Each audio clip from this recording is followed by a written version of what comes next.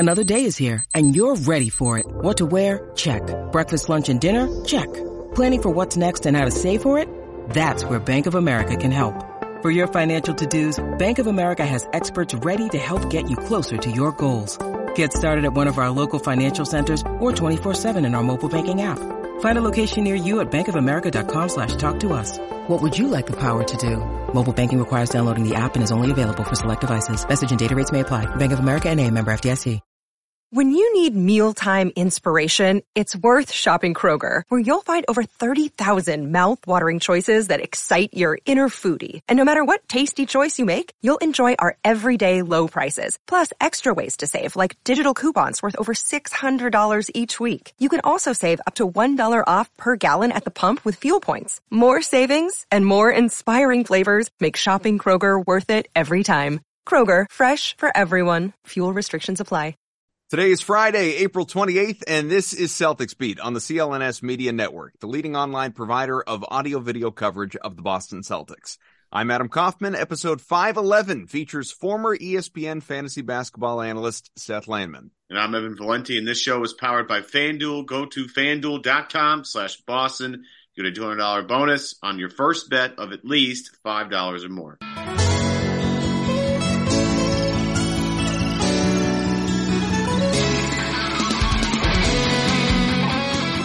What's up, everyone? New edition of Celtics Beat. If you missed the big announcement during the previous show just a couple of days ago during the playoffs, maybe even beyond, thanks to our great sponsors, we are coming at you not once, but twice per week. So that will allow us to react more regularly to what is going on with this team.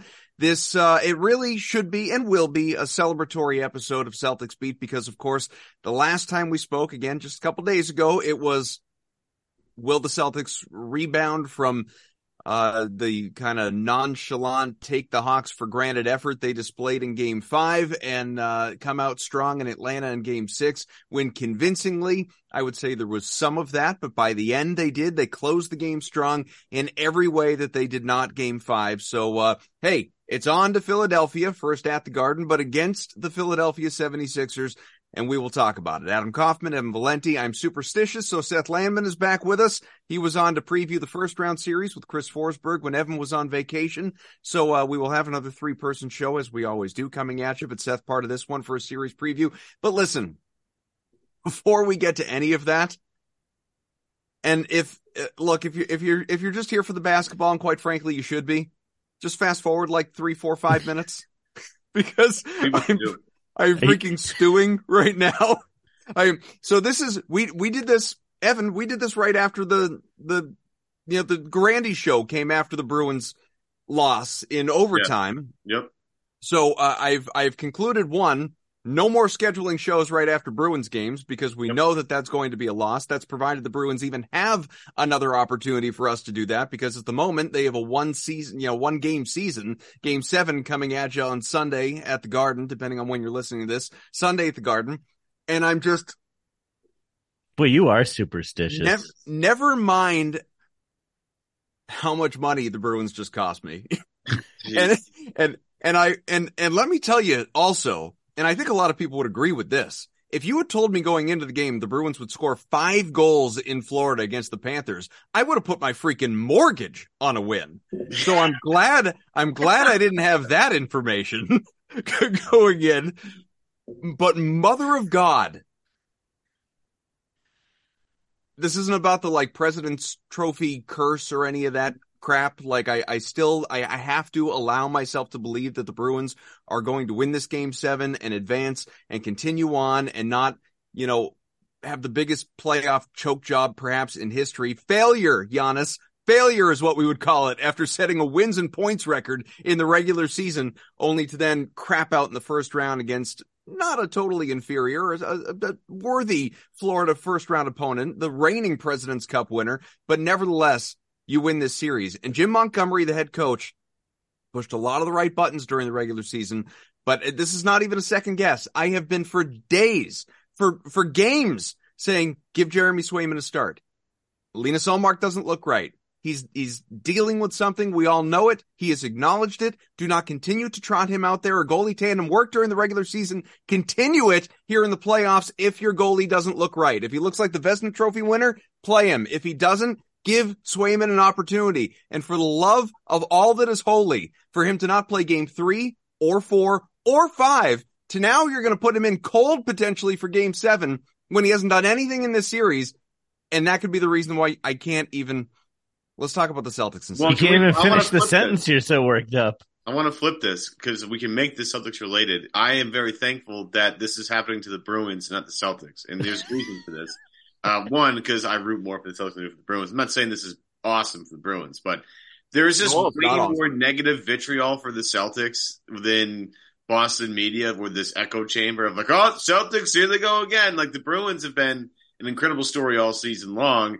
There hasn't been that pent up like anger about the Bruins season this year. Like there have been multiple times on multiple shows throughout Boston of like, why aren't the Celtics having a season like the Bruins are having? It's like, oh wow, just not having the best season of all time. It's a real shame.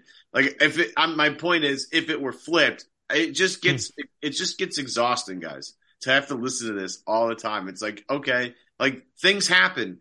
It's a series of, two pretty good teams. Like Florida's offense is pretty unbelievably good. I know their defense isn't spectacular, but they obviously can score considering they scored 7 goals, 6 really, against the Bees tonight. I mean, it's not, and the Bees are lackadaisical, much like the Celtics are. So all I'm saying is I'm thrilled the Seas are moving on, cause I don't have to deal with the negative BS here, cause it's going to be. You know where that gets awful. A little twisted though is just because of the nature of the playoffs in these two different sports. Is that if the Celtics, like if the Bruins went down or go down to the Panthers, there's going to be plenty of negativity. You're not going to be lacking in that for sure, but you will still not have as much. Even after the record-setting regular season, you will not have as much negativity surrounding the Bruins' loss to the Panthers as you would have if the Celtics had gone down to the Hawks. No question. And the reason for that, not even is that the Hawks, are perfectly mediocre, is because the sports just work differently. In hockey, you can get hot. You can ride a hot goalie, or your goalie can struggle or whatever. In basketball, generally speaking, historically, we know this. We've talked about it. Like save for the 2003 Pistons or whatever year it was, talent generally wins out. It's why annually LeBron won out then too. Or these guys are in the finals, basically every single year. So if the Celtics loaded as they are, and this is not the case, they've advanced. We will celebrate them, I promise. But that's why if they had gone down, like if Jason Tatum and Jaylen Brown had gone down to Trae Young and DeJounte Murray, burn the building down. Let's not even speak this into existence here. Well, it doesn't matter because it hasn't happened. But can't happen, and can't happen until next year, so we're good. Can't happen. True. No, now this is where we get to come in, much like we did against the preview of the Hawks, where we get to come in all cocky and talk about the path, because the Bucks are out. The East was always open, but now it's really wide the hell open. The Cavaliers, we were, concerned about a potential playoff matchup with the Cavs and the way these teams matched up during the regular season. They're done as well. Of course, the Miami fears linger, I understand. Although you listen to tons of national people and Knicks fans already taking the Heat and Jimmy Butler for granted. New York is going to roll in that series, apparently. And the Sixers, though, the Celtics have a Sixers team that they have owned, like, Joel Embiid has come out and basically said they're our daddy, a la Pedro Martinez. And also, we don't know what his availability in this series is going to be, how much he's going to play, if he's going to play. He's out there on one leg with the sprained LCL. They're banged up in general. Doc is coaching, so even if they got up in the series, they're going to blow it. So the Celtics are in a phenomenal position to the point where, like, Landman, we were texting about it last night. I cannot believe our kind sponsor. I was looking at the odds. What is it? Minus like 390 or something? It was 290 when we looked. Yeah. Maybe, I think it's 310 now. Wow. It's jumped. It is minus 310 odds for the Celtics to win this series. Just to win the series. It's not like to win it in 7 or something. To win it in general, it is minus 310, which is outrageous. That is an outrageous number, which is why I have invested a lot of my money in the Celtics minus 1.5. That's fair. I guess we'll see how. I mean, look, if they're gonna 6 games or fewer, Celtics win. That's what we're looking for. If Embiid is not going to be totally healthy for game 1, then yeah, I mean, okay, wait, hold on. Game 1, which by the way should have already been set for tomorrow night instead of Monday, but that's a whole other thing. Let's not. I don't want to. Okay, like I feel. It's true. I feel cocky about a matchup against the Sixers. I think the Celtics are a much better team than the Sixers, and match up particularly well with the Sixers. But I am not the type to be like this like gung ho about looking past a series. Like, the reason minus 310 is a crazy number for a series like this is because like things happen, right? Like, and we saw Embiid score 50. I mean, we'll talk more about the game Embiid had against the Celtics a couple of weeks ago, but when the Celtics had multiple starters out and they still only won by like 3 points, even though I'm gonna talk a lot about how that game was like a bunch of nonsense, but I mean, at the same time, it is like true that he'll like most people would consider Embiid to be the best player on the court for every game of this series, and so if he were healthy, and maybe even if he's not healthy, people would consider that. I mean, I don't think that.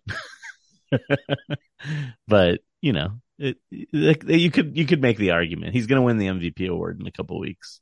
Yeah, I mean, Linus Ullmark's going to win the Vezina Trophy. Look what he's doing against Florida right now. So yeah, I mean, regular season accolades only go so far. You got to show up in the playoffs. I am, if nothing else, and we'll get back to Embiid. We'll spend a lot of time on Embiid, but I am maybe even a little comforted. I didn't necessarily feel this way at the time, but now that the series is over, I can say this. I'm somewhat comforted that Jason Tatum did not have a very good series against the Hawks, because I feel like that, professional athletes shouldn't need continual reminders or motivators or whatever, especially come playoff time, and especially coming off of a brutal, devastating finals loss a year ago. Like, you should be in every way imaginable, you would think, locked in this time of year, or playing at your best this time of year, or however you want to phrase it or categorize it. I don't know, because I don't want to say like Tatum's not putting in the effort. That's not the case. It's just he didn't have a very good series against the Hawks. But right. I am somewhat comforted by the fact that I think that is going to lead to him, having just a breakout, almost embarrassing the Sixers level series over these next 4, 5, 6 games that we see.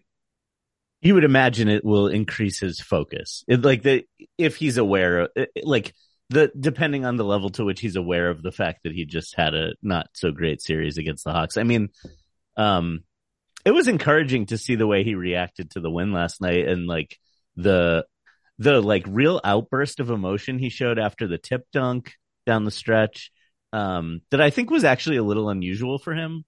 That's more emotion than I usually see out of him. It must be a little scary to be the favorite to win the title and see the Vegas odds shifting in your favor to win the title, and like see the path kind of opening up in front of you. I do wonder if how athletes respond to that pressure sometimes, like when they haven't won yet. And, they got their asses kicked in the finals last year. And I would imagine that there's some like stealing yourself that comes with that, and some like confidence. Like, we know we were as good as those guys, and it was our fault that we didn't win, maybe, is what they're feeling. But at the same time, there just has to be fear there. They're human beings, and it sucks to lose, and people say things that suck about you when you lose. So Yeah, I would say if heading into the series, you're feeling pretty confident about both Jays, and kind of for different reasons. One, Tatum just hasn't played that really well, although he was phenomenal in Game 6. And Seth, you mentioned the emotion he showed. I don't know if you guys caught the video of him going back into the locker room. Oh yeah, talking to Kemba. I was going to say talking to Kemba, then walking into the actual locker room where the lockers are, and dapping everybody up. He was revved up. Brown was revved up. I thought. Did he take off his jersey, go full Kirk Cousins? Yeah. You like that? Yeah, you like that? That's what we need. We need that. But Mazzulla was pretty revved up after the game too. He's like, I'll paraphrase. He said when Smart plays like that, we don't lose games, basically, which was I thought a pretty interesting quote. But yeah, I'm feeling confident because first and foremost, if you look at the numbers, I looked it up today. Tatum's 8-1 against the Sixers in the playoffs. Yeah. So there's that. And I keep saying this when people ask me why I don't really fear the Sixers. It's because the Sixers have never had anybody that can guard either one of those guys for 48 minutes. They've never had it. And for Tatum, this is a great opportunity for him to refocus up and start playing like he's the best player on the team. But on the flip side, Jalen played, I thought, if you go back to the second half of Game 4 and then Game 5 and Game 6, he was the best player for the Celtics. So you're 48, what's that, plus 24 math, late at night on a Friday. So a lot of minutes. So the past 2.5 games. Wait, were you just trying to add 48 and 24? Yeah, give us the math problem. We can help you. 72. 72? There we go. Right. So last 72 minutes of something. Take out my phone calculator. Hang on. Yeah. I think Jalen's just been incredible. And especially from a physicality standpoint. Yeah. He was doing a better job getting into the paint and just shrugging guys off with the shoulders. And that has been, I think, the biggest development for Jalen this year has been that little, nobody can stay in front of me because I'll just sugar you off with my shoulder or two. I don't know. I feel super confident about Jalen right now. And again, hopeful that All-NBA tag comes quickly because I'm sick of doing this.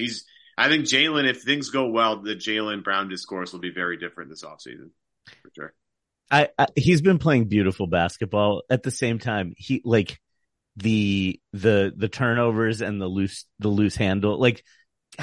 It's weird to call it a loose handle because this is a guy who you will see cross somebody over at the top of the key and go all the way to the rim.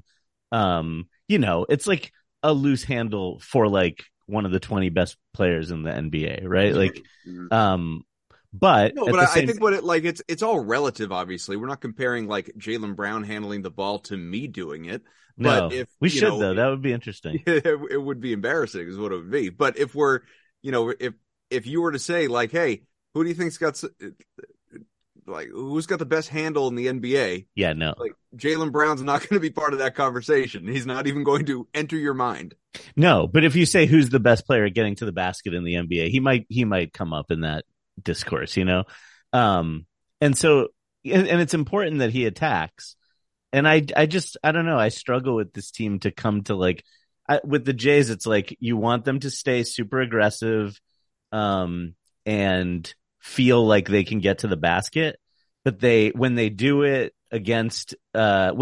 before they've generated some sort of advantage through swinging the ball side to side, as we've talked about a billion times, they tend to struggle when playoff defenses have read the scouting report and are keyed on digging on their dribble as they go into their gather. And so I think that, that's just a thing I'm always looking for, especially in this series against Philly where, Atlanta had big wings, like DeAndre Hunter and Jalen Johnson, and even DeJounte Murray is got really great size for a guard. He's almost as big as Jalen in some ways, at least in height and length. But Philly's much smaller between Maxey and Melton, and maybe Harden gets some minutes in that matchup, although I doubt it. But what those guys, Maxey's got a ton of weaknesses as a defender, but he does have quick hands, and Melton is elite at that stuff. And so, you don't want to give the Sixers life. If the Celtics avoid turning it over in this series, that's where it could be a really quick series, I think. Yeah, I think it's fair. I'm just trying to, I'm thinking back somewhat to our conversation that we had going into the Hawks series, and the two of us, Forsberg, the overwhelming sort of sentiment, and these are not the same teams, obviously, and they're not the same skill level, although, quite frankly, Trey may be the better player than Embiid based on their current, health situations. You're talking about if Embiid is really beat up. Yeah, we just don't know. We don't know what he looks like. Clearly, Embiid's a much better player than Trey if he's Embiid, but if he's the MVP. But if he's what everybody fears he's going to be, then he might, to some degree be, I don't know, let's call him 60% of himself. I have no idea. It's it feels like a lazy narrative, and Yeah. yet I also believe it's true to say, as long as the Celtics take care of their business, I'm really not worried about what's going on the other side. No, it's true. Like any time that they squandered an opportunity or fell apart against the Hawks in that series going 6 games in the first place is because they got careless, cocky, lazy, whatever else, and didn't do what they did in the last 5 minutes of the closeout game, and that plagued them at points. It's why we have had so many conversations spanning years at this point about them playing down to their competition, or about them just, not locking in, and all the post-game commentary about we're not going to do it the next time, and then they do it again. It's, if they just do them, like you do you, right? If they just do them against the Sixers, this really shouldn't be a series. It really shouldn't. I'm not saying it will play out that way, because I don't know.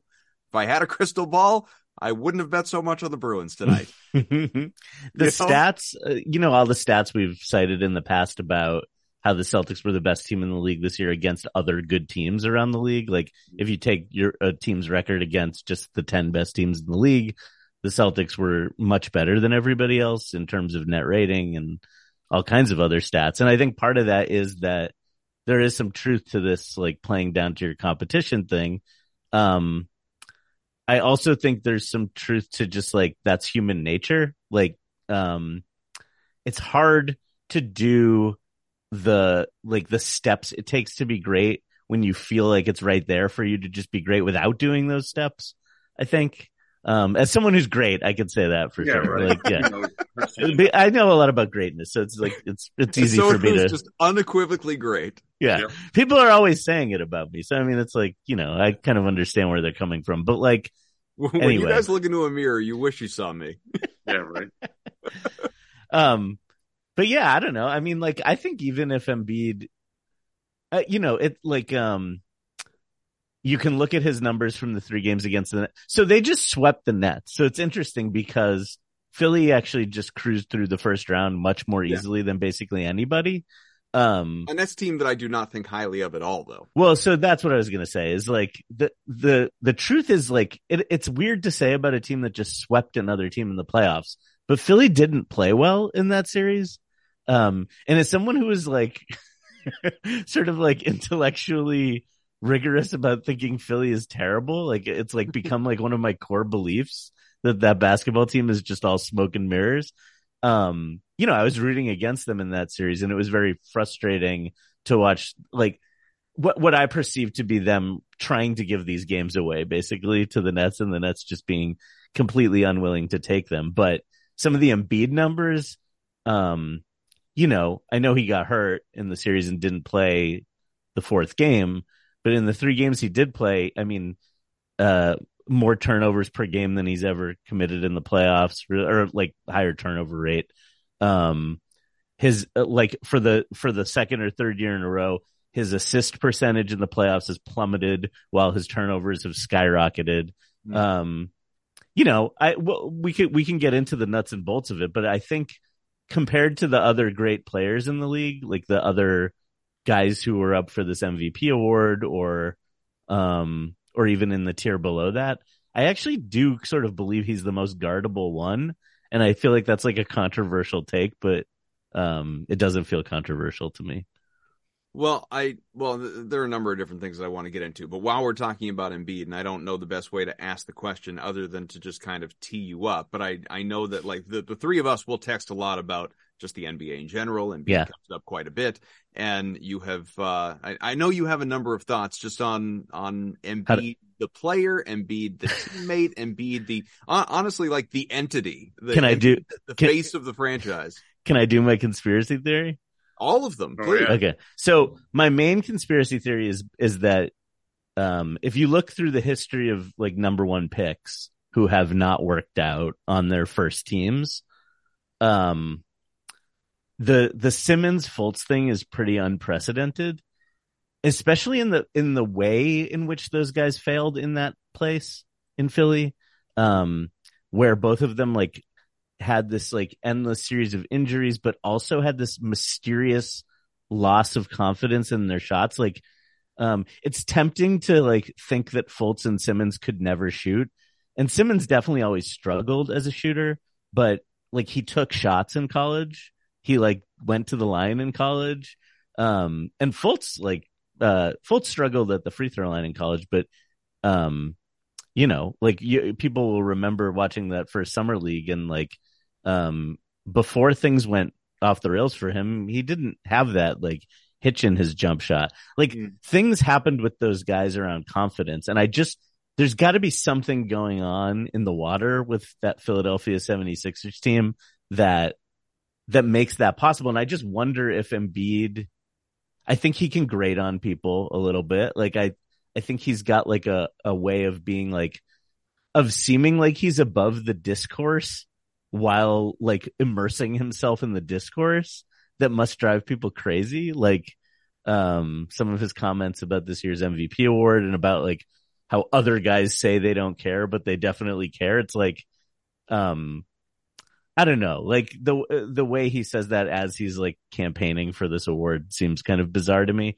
And then the other thing I was just texting with, and the one piece I want to add to this little conspiracy theory I have that maybe Embiid is possibly a terrible teammate and that's what broke Fultz and Simmons is like, what the heck happened with Al Horford that year in Philly? Like, why did it? Like, Al sure as hell never talked about it. Like, why did that not? Like, I understand that it was like a bad fit in some ways, but why was Al Horford like bad during the minutes he did play, and like, and then just left and went totally back to being like the really good version of Al Horford basically immediately? It's like that's never been really fully explained to me, and it is pretty bizarre. So like, I don't know. There's just something. There's been so many weird, bad vibes around that team over the years and like underachieving relative to the talent level that it feels like you have to wonder a little bit about what happened with Fultz and Simmons, especially as Fultz sort of like starts to become like a weirdly confident player again.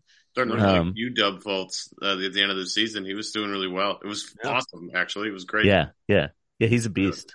Yeah. So anyway, that's kind of, but like, then the other piece of this with Embiid is like, what is it? It's like a problem. It's like an emotional problem I have where I'm bothered when people get credit for the wrong things or something. Like, the best example of this that I can think of is like when Kobe Bryant was winning like defensive, like making defensive, all defense first team towards the end of his career, like long after he had stopped playing defense.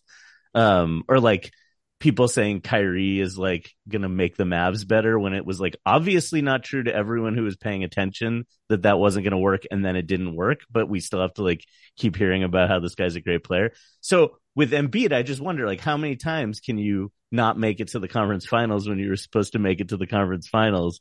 Like there's an excuse every year. And it's like, at some point, can we say that he's like, even when there isn't an excuse, he like doesn't show up in a lot of these games, runs out of gas down the stretch, turns it over way too much, misses the shots he's been making all year, fails to make the passes he's been making all year. So anyway, blah, blah, blah. He usually looks tired too at the end of playoff runs. And I only can say this from experience because Boston has plenty of experience eliminating Philadelphia from the playoffs. Well, it happens in seasons like, I feel like for the last couple seasons, at the beginning of the season, we hear about how Embiid looks amazing and he's in great shape. And then like, he's still running out of gas at the end of playoff games. Like, how much of it do you put on, obviously he's had multiple coaches now, but, and multiple general managers for that matter as well. How much of it do you put on them not surrounding him with the right people versus him being the core problem? Yeah, I mean, the Simmons fit was interesting and problematic. And like, I do think it's true that Embiid did try to turn himself into like, he spent a lot more time on the perimeter than he wanted to as a way to try to like fit Simmons in. I think all that stuff is true. I mean, I do think Embiid is an amazing player. I just think he's like a tier below where people think he is.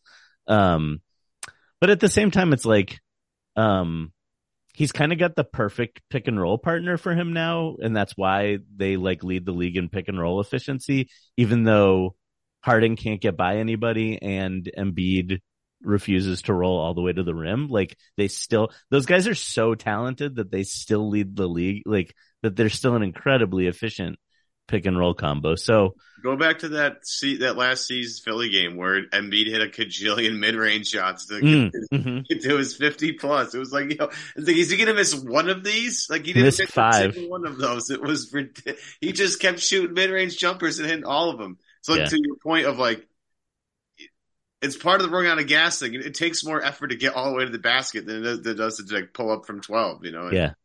So between all him killing us in the mid range and PJ Tucker hitting 3 threes from the corner, like that, the Celtics win that game, and we lost by 2. The C's are probably even bigger favorites at this point. Kaufman absolutely nailed that. Nailed it. Embiid over 4 turnovers. That's let me throw that out there. There you go. Let's see if we can get it down there. I don't think you can actually bet turnovers on that book. I wish you could, because I would definitely be on that. It is interesting seeing the intricacies of one book versus another, like what you can do and what you can't do. They've all got their. Can you bet free throw? James Harden under 4 free throw attempts. That would be another interesting one. Yeah, I don't know that is an option either. But or under 4.5 maybe is where I'd put that one. In going back to celebrating all things Celtics, and again, just and this is not. I want to be very there are plenty of things that I have said and will continue to say about the Celtics that may or may not come off as cocky or overconfident. This is not one of them. This is just purely a statement of fact that, knock on wood, hopefully remains. But what we saw, especially in that last game, the clinching game against the Hawks, and what we've known, this is not like, this is great realization that we witnessed there in Game 6. We have known this. We've been talking about this since the offseason and all the way through and into the playoffs. There are basically 2 things that can get in the Celtics' way. And on that list is not talent. It's, lazy behavior, complacency, as we've already talked about, and it's significant injury. Because they are as deep a team as there is in the NBA, not just remaining, but period. Like if everybody were still playing, they are as deep 1 through 9 as any team in the NBA. And can we do something real quick? Can we stop acting like that's a bad thing? No, it's a great thing. There was the whole do the Celtics know who their finishing 5 are? It's like they have 9 guys that are all good. You're kind of channeling Grandy from the other night. Like it's insane that we're doing this though. Grandy was the thing today. Yeah, Grandy was half presenting that as a bad thing. Like the idea that they should be playing Brogdon down the stretch. Well, it was basically because we were talking about Joe and the job that Mazzulla's done, that he's got his skeptics out there. We all know that. But the fact that, I think as Sean put it, or more or less he said it this way, he's got a great 1 through 9, the best 1 through 9 in the NBA, but he has the incredibly difficult job of trying to decide which 5 should be out there at what time. And that's a challenge. It's part of the job, obviously. You got to have a feel for your players and your rotations and the moment. And there are times in which Joe has admitted he has not, had the feel at the right time. He even said after that game against the Hawks, the clinching game, that he implemented some things that he learned from things going sideways in Game 5 that made things turn around in Game 6. And that's what you want. You want him to make adjustments. You want him to learn as he grows. You want to acknowledge that he's a 34-year-old head coach doing this for the first time, who wasn't even prepared to do this for the first time, but was thrust into it in September. Now, I know September's a long time ago, but this is his first postseason run. This was his first postseason series. It's a different animal seeing the same team for up to 7 straight games. And, now we're hoping we're going to get another month and a half of this, obviously. And the road is set up incredibly well for him, to where people, I heard Scal on the radio the other day say, this is a failure if they don't win the title this year, because the road is just so beneficial for them, with Milwaukee being out, Cleveland being out. Yes, there's Miami, the stuff we've already talked about, and Philly not being close to full strength. This is the time. Seize it. Take banner 18. This is your moment. I agree with a lot of that. I don't want to get into the whole semantics of failure. I don't want to do all that. But please, let's not. But the depth, the reminder of the depth, seeing it, when sometimes it's not on full display, the reminder of seeing it and what this team can be when it's just, again, doing it, right? You doing you, like I said before. When they are just themselves, as we have seen throughout the vast majority of this season, then it does. It makes it has a tendency to make you a little overconfident. I mean, they have everything they need to win the title. And I think that idea of like not being sure about your closing five there is something interesting about that. Like it is tempting to believe that it would be nice to have like a clear five that you always went to in every situation. But like think about the stuff that like, okay, so the Bucks just lost in 5 games to the Heat, and they've had bad series losses before. They've also won a title, right? And Budenholzer's got a lot of the blame when things have not gone well, and he's gotten credit when they won. And I don't think he was like a better coach when they won or a worse coach when they lost. I think what he is like pretty doctrinaire and settle. Like he has his guys he goes with. He has his system that he plays, and he's not very flexible about moving off that system. Now, like other coaches are more flexible, and I'll give you an example of one in Eric Spoelstra, who is not like that. He's like, you know, if his man-to-man defense isn't working, he goes zone.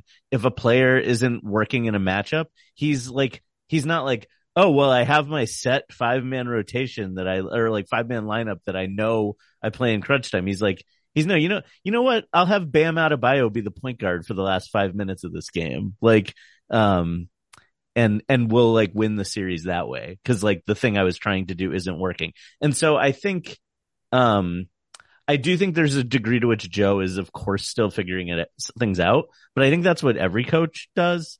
And the best coaches are like tinkerers, I think, and like keep their players invested while going through the process of figuring that stuff out. And so I think the Celtics have a pretty clear, what would you say? It's like a pretty clear top 7. Mm-hmm. And the questions come in with like, do you go Grant?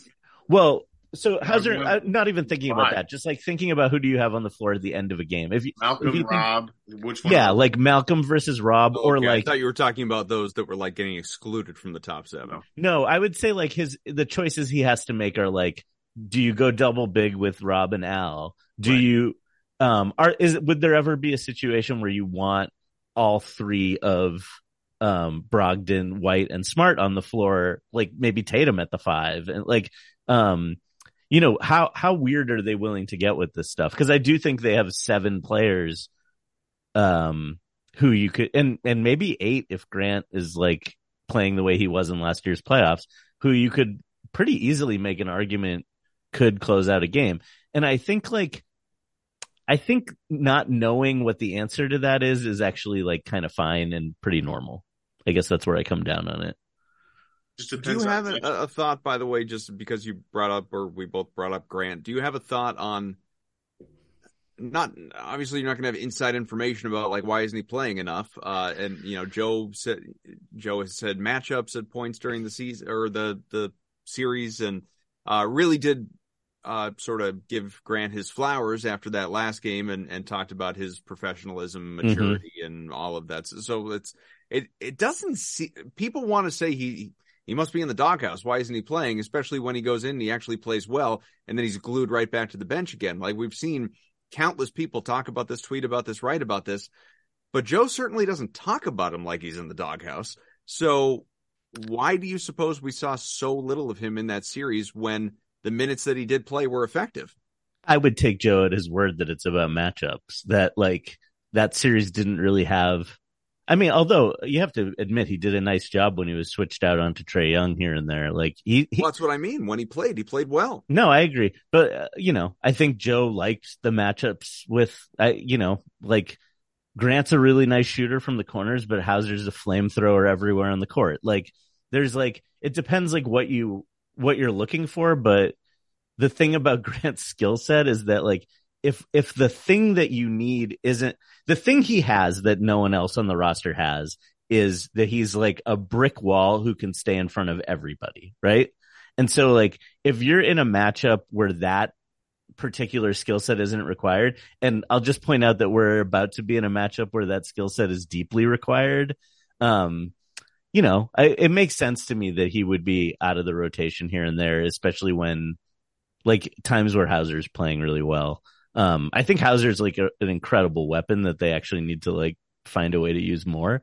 But they're about to play a guy who's Grant's like, I can't even imagine like Grant is like the player I would build if I was trying to build somebody to be the primary defender on Embiid, because I think Embiid is uncomfortable with guys who are short, like who are significantly shorter with him. I think he's much more comfortable driving to the basket against taller players.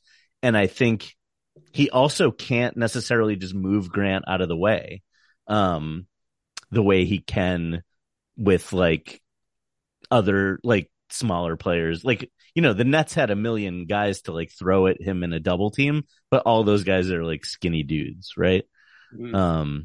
So yeah, I don't know. I mean, God, they're just the Celtics are so deep. It's like, sometimes if you're the 8th best player on a team, that means like some weeks maybe you're the 9th best player, and then you're out of the rotation suddenly. Like, I don't know. Well, especially in the playoffs when everything tightens. Yeah. I don't know. This feels like a perfect Grant series to me, though. Like, well, they all kind of do from here on out. I don't know. Yeah. It feels like Grant's, especially in rebounding. Yeah. The one thing I thought was interesting from the last series, in the last game, that I was trying to picture, like, I can't picture Philly playing in that game 6 against Atlanta with the pace that they were playing at. I mean, Atlanta was, and Boston can obviously play this way, but I mean, what did they both have, like almost 70 points apiece at halftime? The pace was unbelievable in the game. There was not a ton of defense going on either side of the floor, but there was also just a high level of shot making going on. I don't want to say that it was just no defense. Crazy shot making. And after the game was over, I sat there and I was like, how would Philly play that game? Because they couldn't play an up and down game like that. And if you're Boston, I mean, we think about a bunch of the advantages that they have. Wing depth primarily. They have a bunch of guards to throw at James Harden and Tyrese Maxey. And, Embiid obviously is going to be a problem, but, I think Boston can space him out of the paint with Horford. I mean, it's going to be, Boston has some advantages, but one of the biggest advantages to me is the fact that Boston likes to play fast and Philly does not. They just don't.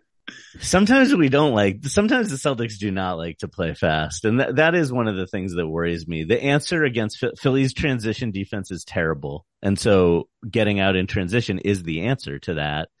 But our defense, if they played fast in game 5, they would have won run away. Yep. I mean, the Celtics this year, we actually talked about this last time I was on, but like they don't, under Joe, they've become this like really extreme, first in the NBA in defensive rebound rate during the season and last in the NBA, or not last, I think like 28th or something in forcing turnovers. And so that's just like a really extreme version of the team they've sort of been at times in the past, where they are like pretty conservative defensively, pretty conservative about not sending a lot of bodies to the offensive glass. But like those are the things, like Philly's not a great defensive rebounding team either. They don't really go for offensive rebounds. So like, can you kind of like take advantage of that in some ways? Philly has some guys who are, Embiid first among them, who are prone to giving the ball away and not getting back on defense. Like, you got to run off those. The Nets suck, but to their credit, they ran a lot against Philly. Some of the few opportunities they did have to score came from forcing turnovers in transition. I mean, Philly is an elite half-court offense. Their half-court offense is as good as the Celtics' half-court offense over the course of the season. It's all the other stuff that where they sort of like their Embiidness sort of like slows them down a little maybe. And Harden likes to be really deliberate too. But, that's also why Maxey and Melton are so important for them. I don't want to drill down too much on this just in the interest of time. We've already been at it for a little while. And like I said, we're doing 2 shows a week now. So we'll have more time to kind of talk about the Sixers when the series gets underway. Thinking about it, well, let's see. The series begins on Monday. Game 2 is on Wednesday. Probably probably do a next show, I would guess, after the first two games when the series shifts to Philadelphia, if I'm projecting ahead. But right now, before the start of the series, we keep talking about Joel Embiid, and rightfully so. He's the star. But again, we don't even know if he's going to play game one, let alone how well he's going to play if he is out there. So if there's anyone that the Celtics should be concerned about, or Celtics fans should be concerned about on that team, who can hurt you, who can help them steal a game, Maxey, surprise, yeah, Maxey. Yeah. Awesome. So Harden, I don't think Harden. Man, it's complicated. The Harden thing is so complicated because thought you'd say Harris. No, it's not. It's definitely not Harris. That guy Harden is kind of an incredible. He's become this like incredible caretaker point guard. Like it's a weird evolution for him. If you think about like late career Jason Kidd, who just like stood at the top of the key and kind of like rifled passes to the exact right place over and over again, there's some of that going on with Harden. So I don't want to make it seem like he's not dangerous, but he's not driving by any of these Celtics. The Celtics have like 100 guards who he's not going by, and in an isolation, and who can get a hand up in his three. And so like there might be a game or two where Harden makes a ton of step back threes. But the player on the Sixers who brings the most like improvisational offensive flair is Maxey. He's the one who can make himself be kind of like unschemable. He's unpredictable. He finds open spaces. He's really good at playing off their stars. He's like an absolute profound liability defensively. So like you have to pick on him at the other end. But he scares the hell out of me as an offensive player. He's an incredible shooter. Yeah. Like the game 3 that he won basically by himself against. Yeah. It was awesome. He's shot over 42% on threes 2 years in a row for a guy who like came out of college with some questions around that part of his game. He's just like a Smith over Tyrese Maxey too, by the way. It's a tough look. Yeah, I know. It's a tough one. Still a believer in Aaron Nesmith, by the way. Just want to throw that out there.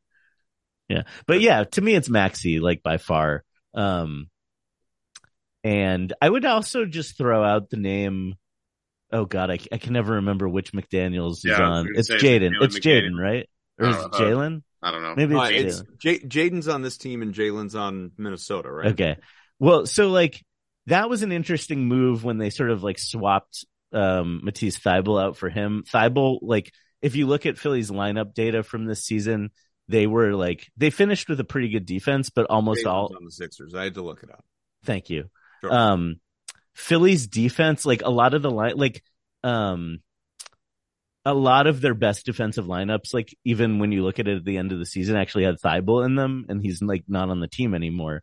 And I think they brought in McDaniels hoping that he could like provide some of the defense Thybulle provided while also like making an open shot once in a blue moon. And he's like in theory he has the game to be able to be the wing we're talking about who might be able to deal with Tatum and Brown. Like I could see a world where McDaniels like wins them a game. I guess I sort of look at it as like with Atlanta, obviously, and we saw it, but you know, Trae Young was capable of, he is the talent despite his lack of ability or whatever else on the defensive end. Offensively, he has the talent to steal multiple games in a series. Oh yeah. Well, Embiid is certainly that guy as well when he's right, and maybe even when he's not right. We'll find out.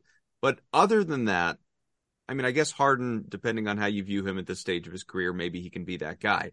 But from there, it's sort of one-offs. You know what I mean? Like it's sort of in the way that the Celtics, when they lost to the Knicks, when Emmanuel Quickley went off, like Quickley's not going to do that. He's not going to steal a series, but he can steal a game. You know, Maxey to me, same kind of thing. He's not going to steal a series. He can steal a game. I would say offensively, Maxey's like a big step up from there. He's like a legit weapon. He's very good. I would say he's probably off the top of my head, I want to say he's like one of the 25 best offensive players in the league.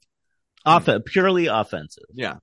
Like he's to be able to shoot like that with that quickness. That's just like kind of an outrageous, and he can do it off the dribble too. He's a pain in the ass. He's going to be a pain in the ass for sure. Yeah. He scares me if we're not locked in. But yeah, I don't know. I mean, it's weird to say. I think in some ways I'm more worried about playing against a team like Atlanta than I am against playing against Philly. Like, I don't think I would be incredibly disappointed if the Celtics lose to the Philadelphia 76ers. Well, like, think about it this way. Is there a guy on Philly? Because towards the end of the series, the Celtics were leaving Jalen Johnson, John Collins, and DeAndre Hunter wide open. It's like, okay, if you guys are going to hit threes, by all means, bomb away. Let it rip. And they did, and they still won. Yeah, and DeAndre Hunter had 2 games where it was like, oh, he's going to hit all these now. And yet, it didn't seem to matter. Is there anybody? I look at Philly and thinking, like, is there anybody? Is Tobias Harris going 7 of 11 from 3-point range? They're going to help. Maybe once. But they're going to guard Tobias Harris at the 3-point line. I think they're going to help off Harris, and despite the end of that last game against Philly, they're going to help a ton off Tucker whenever Tucker's in the game. McDaniels is going to have to prove that he can make threes. George Niang comes in the game, and he's a guy you have to guard him at the 3-point line. I don't know. I mean. If Embiid's like lollygagging out on the perimeter, they're not going to go anywhere near him. Yeah, let him shoot. We love it when he shoots out there. Yeah. Can I just say something about guarding Embiid? I have like very strong opinions about how you guard Joel Embiid, and I just want to say so I alluded to this a little bit, but like when I said that the answer is to put a small guy on him, but I don't think that's the answer if you're playing him single coverage. And maybe this goes to I should like talk about how much I respect Embiid, because I think with Embiid, you begin from the premise that you're going to double him every time he has the ball. Like, I don't think you can guard him single coverage. It doesn't make any sense to do that. He's too big and strong and good at shooting. Like, he has too many answers to one defender. And so I think once you've conceded, so like if you do the thought experiment and you say, we're going to double team him every time he has the ball, then I think you can start to get creative, because you could say maybe we don't need to have a center on him all the time. Like if we're going to say that we're bringing a double every time he gets the ball, then maybe a team could say, okay, we could play smaller defenders on him, which frees up ideally you would like to, when Rob Williams is on the court, you would like to have him be freed up to do his crazy running around blocking shots everywhere thing. And putting him on Tucker or maybe even Harris or Melton here and there, like those could be answers to doing that. I'm excited to get it going. I mean, I'm happy they have the couple of days rest that they have. Obviously, they need it. Yeah. I do wish the series was beginning on Saturday from the standpoint of getting to Philly sooner. Everything that we talked about in that last show with Grandy, when again the whole Celtics propensity to make life harder on themselves, but. Nevertheless, we can escape the emotion of a Saturday night game and focus in our attention on a totally unnecessary Game 7 for the Bruins on Sunday. So there's that. We got you're really struggling tonight with this. Really, I feel for you. As soon as we're done here in a couple moments, I'm going to go eat my feelings. Really. Ice cream? What do you eat when you're eating your feelings? Tell the listeners. They want to know what Adam Kaufman eats. Probably cookies. Cookies. Yeah. What's your brand? I'm a big chocolate chip cookie guy. Okay. Chips Ahoy? I would say I default to the chewy Chips Ahoy. Chewy Chips Ahoy. But I'm good with the solid ones too, and I'm good with the go to random grocery store and get the packaged from the bakery. Like I'm not overly choosy. Listen, I've seen you massacre so many cookies in my life. Like so many cookies. It's true. It's tough. It's tough to stay away. I totally get it. Seen me at my darkest. And your brightest. I have a rule about eating cookies. Cookies in the dark. 2 cookies and that's it. I'm out. You have a 2 cookie quota or minimum or maximum. That's how I justify it. You can have but that's you limiting yourself. That's not I don't want any more. It's I'm capping it. Yeah, because if I have more than 2, I'm having a sleeve. Oh yeah. Yeah. I've probably told this story before, although I don't know that I ever would have told it on this podcast, but maybe I've told you, Seth, at some point. I get it. Well, again, like sort of full circle, part of the reason that you're here, there's a little bit of sports superstition. It's funny how some superstitions stick with you over the course of time, whereas like others you grow out of. Like I think I've made the comment, like I don't really believe in jinxes anymore because I am an adult.